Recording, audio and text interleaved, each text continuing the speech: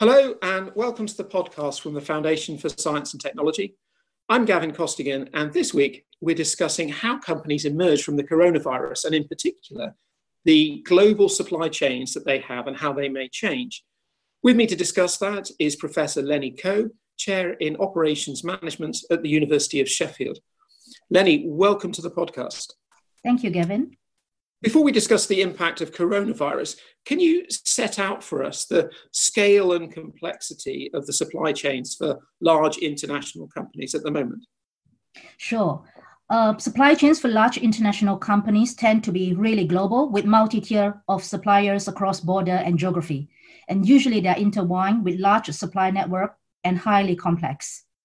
The scale and complexity would really depend on the specific industry sectors. So in such a supply chain, small and medium-sized enterprises can be involved in certain tiers of the chain, and it is essential to ensure the supply chain as a whole system is strong, stable, secure, sustainable, and resilient. The scale and complexity would also depend on the trade and structure of the supply chains in both manufacturing and services, namely their trade, procurement, and operational organization as a global supply chain, regional supply chain or national supply chain, and their upstream, midstream, and downstream structure, and proportion amongst the industrial chain in the upstream, midstream, downstream, manufacturing supply chains in the upstream and midstream, and service supply chains in the downstream. So you talked about this varying by industry sector. Which sectors are most complex and most international? Yes, this varies really. And critical sectors such as aviation, pharmaceutical or healthcare, food, energy, transport, automotive, digital, and telecommunication supply chains are much more complex and larger as compared to the other sectors, and they are international. And comparing to other sectors, they can be resource efficiently regionalized, nationalized, or localized, where alternative sourcing and nearshoring can be considered.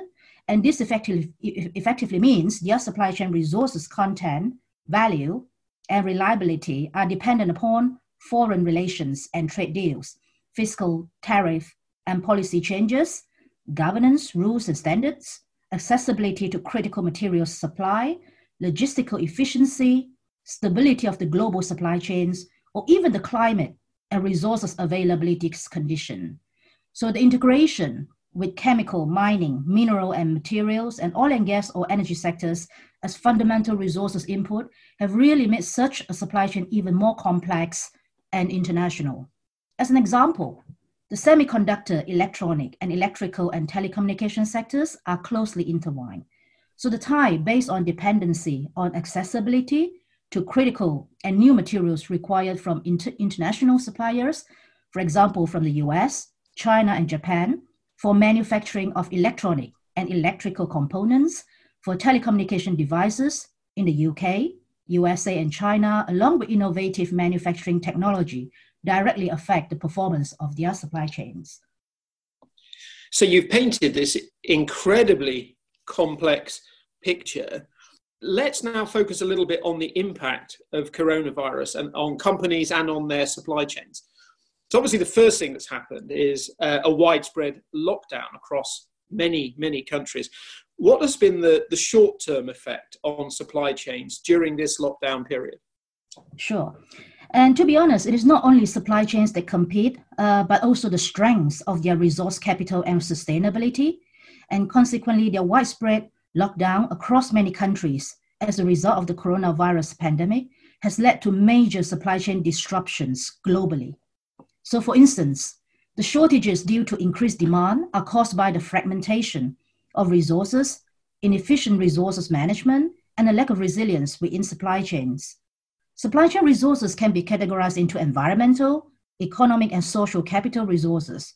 So by capturing and quantifying these different types of capital streams for critical production cycles, we can measure and manage the sustainability of supply chain resources more efficiently, hence improving supply chain stability, security, and resilience. Doing so would mean two countries could strike a deal to share resources, enabling both to strengthen each other's supply chains. And hopefully that may be one thing that emerges as we come out of this crisis. And just at the moment, certainly in the UK and in some other countries, lockdowns are beginning to be eased. So what are the immediate issues surrounding getting supply chains up and running again after a period of lockdown? Yes, there are so many issues on top of their mind, really. And COVID-19 has instigated many changes within the global supply chain. Industry had to adapt and restructure. And pre-COVID-19 situation, priorities were focused on economic and less on the environmental and social aspects. The trend was for industry to offshore and move manufacturing abroad. But post-COVID-19, governments prioritize supply chain stability, security, sustainability, and resilience. So economic, environmental, and social aspects become increasingly essential. Economy and supply chain recovery go hand in hand. So governments around the world are working on this already. For instance, US federal government's major quantitative easing pumped trillions of dollars of financial loans and incentives to stimulate and recover the economy, industry, and supply chain. The UK government's furlough scheme to protect employment and livelihood, major industry loan to support business continuity, and working towards a green economy recovery. Another example is China government announced at the 2 sessions of the 13th National People's Congress in Beijing recently in May that would inject 6 trillion RMB into the economy as part of its economic recovery. And China is expected to achieve positive economic growth this year if security in 6 key areas is ensured. So according to them, the six areas are job security, basic living needs, operations of market entities, food and energy security, stable industrials and supply chains, and the normal functioning of primary level governments. So the way organizations and nations have converged their resources, capacities, capabilities, and supply chains to address the coronavirus pandemic proves that a new interconnectedness and more global collaboration is possible. For instance, global vaccine development, UK ventilator challenge program, repurposing of facilities and technologies, redeployment of services, major shift to digital technology, and so on. So really identifying and managing the interconnectedness and overlaps that occur in resources cycle will help optimize the overall sustainability of supply chain resources for specific sectors now and in the future in order to improve supply chain stability, security, sustainability, and resilience. So for economy and supply chain recovery in the UK, prioritization of all of these immediate issues to get the supply chains up and running again is very important. And I can see that all countries' governments, including the UK's, are thinking very hard about what actions to take. But nonetheless, as we emerge from the coronavirus, there is a clear potential for a large recession in many countries. And how does such a large, potentially global recession affect the speed at which companies can move to re-establish their supply chains? Yes. So according to the European Economic Forecast data, spring 2020, the US economy is expected to contract by 6.5% in 2020, and then rebound by almost 5% next year in 2021. In addition, the Chinese economy is expected to grow by about 1% in 2020, and to pick up by around 8% in 2021.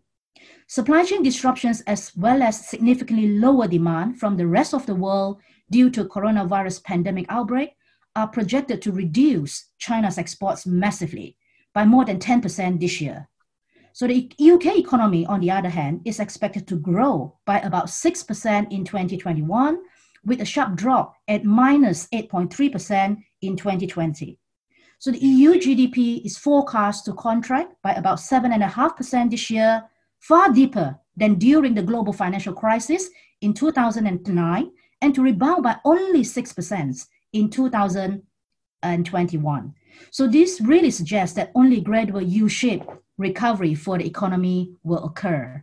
So next year, non-EU world imports are set to increase by about 6.25%, a pace closer to a global economic activity. A stronger rebound is really unlikely, as trade policy uncertainty is assumed to remain unabated, and the pandemic crisis is expected to trigger some permanent damage to global supply chains. So this uncertain economic outlook will affect the speed at which companies move to reestablish their supply chains. Questions remain whether they will go back to their established supply chains or use this opportunity to review and renew their supply chains for the future. And that's precisely the question I was going to ask you. Looking longer term, are those supply chains likely to be a reflection of what they were a few years ago, or will companies reshape them? You were talking earlier about what countries were doing to focus on different things that they weren't focusing on before. But what about companies? Are they going to reshape their supply chains in a different way? Mm-hmm. Learning from the impact of the coronavirus pandemic in the longer term, companies in the critical sectors supply chain are likely to reprioritize, streamline, and adapt their resource capital in reshaping their supply chains, in my view. So new business models and new supply chain structures will emerge. Okay. And those structures, are we seeing a reverse of globalization in supply chains with, a higher value placed on resilience, for example, than there was beforehand? This is a great opportunity. So there are some school of thoughts exploring the possibility of the end of globalization in supply chains. And this fracture largely is induced by the supply chain disruptions due to the coronavirus pandemic. For instance, some US and Japanese companies have been encouraged to reshore their manufacturing facilities away from China back to US and Japan.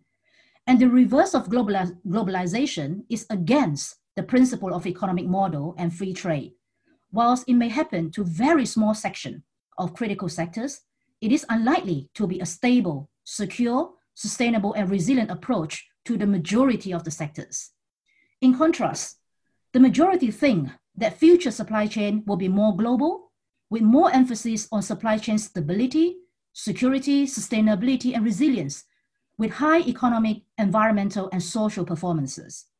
Multilateralism principle would be preferred along with a global outlook, and this fits strategically with the Global Britain strategy after Brexit. Regionalism is likely to emerge through partnership with economic bloc. For instance, the Belt and Road Initiative will be further strengthened, and regional supply chains may lead to more supply chain security, sustainability, and resilience, but not too much on supply chain stability. The economic, environmental, and social performance in such a supply chain structure may be lower than a global structure. On the other hand, unilateralism, where the whole supply chain is fully contained within a country nationally, could be one of the possible structures. However, this structure is not feasible for the majority of the sectors, including the critical sectors, due to the dependency of resources upstream, midstream, or downstream in the industrial and supply chains. This structure mirrors the reverse of a global supply chain, whilst it may deliver supply chain security, sustainability, and resilience, but not stability. So it tends to have lower economic impact because of limited market, though the environmental and social impacts could be rather high. So taking a balanced view, increasing the national content, whilst at the same time globalizing the supply chains through trade deals with key partners will lead to a win-win-win formula for the UK. And in some quarters, there's discussion of trying to have a green recovery after the pandemic, which could mean business picking up more of the full environmental cost of their activities. If this happens, how does that change the business supply chain model? Green recovery is essential and absolutely makes sense for this to be integrated in the economy and supply chain recovery. If this happens, it will revolutionize the business model of those future supply chain structure. This fits with the UK-led net zero target, which is legally binding and the world's first. This is a great moment to demonstrate our leadership in this domain by accelerating economy and supply chain recovery investment and their research and innovation, infrastructure, development and application of all types of solutions in partnership with industry, government, academia, and society. The critical sectors mentioned earlier, especially those that are carbon intensive, should be prioritized. This is an area where UK leads the world. Therefore, it fits strategically with the global outlook. Obviously, the virus has caused the biggest economic shock in many decades. You've talked about some of the potential things that can happen. How do you see the next 12 to 18 months panning out in terms of companies re-establishing themselves? Well, this is about getting the priority right and taking stock and preparation to navigate towards the common goal in the economy and supply chain recovery in the next 12 to 18 months. So crucially, I would say companies shall first exploit digital technologies, for example, blockchain, AI, cloud, etc., across the supply chain. Second, embed resource efficiency across the supply chain. Third, invest and adopt low carbon technologies, innovations and solutions across the supply chains. Fourth, integrate economic, environment, and social objectives across the supply chain. Fifth, optimize supply chain stability, security, sustainability, and resilience. And sixth, globalize the supply chain and enhance partnership and resource trade deal with support from governments and the relevant policies. And overall, are you hopeful and positive that the UK economy and the global economy can recover to a good place after this massive shock?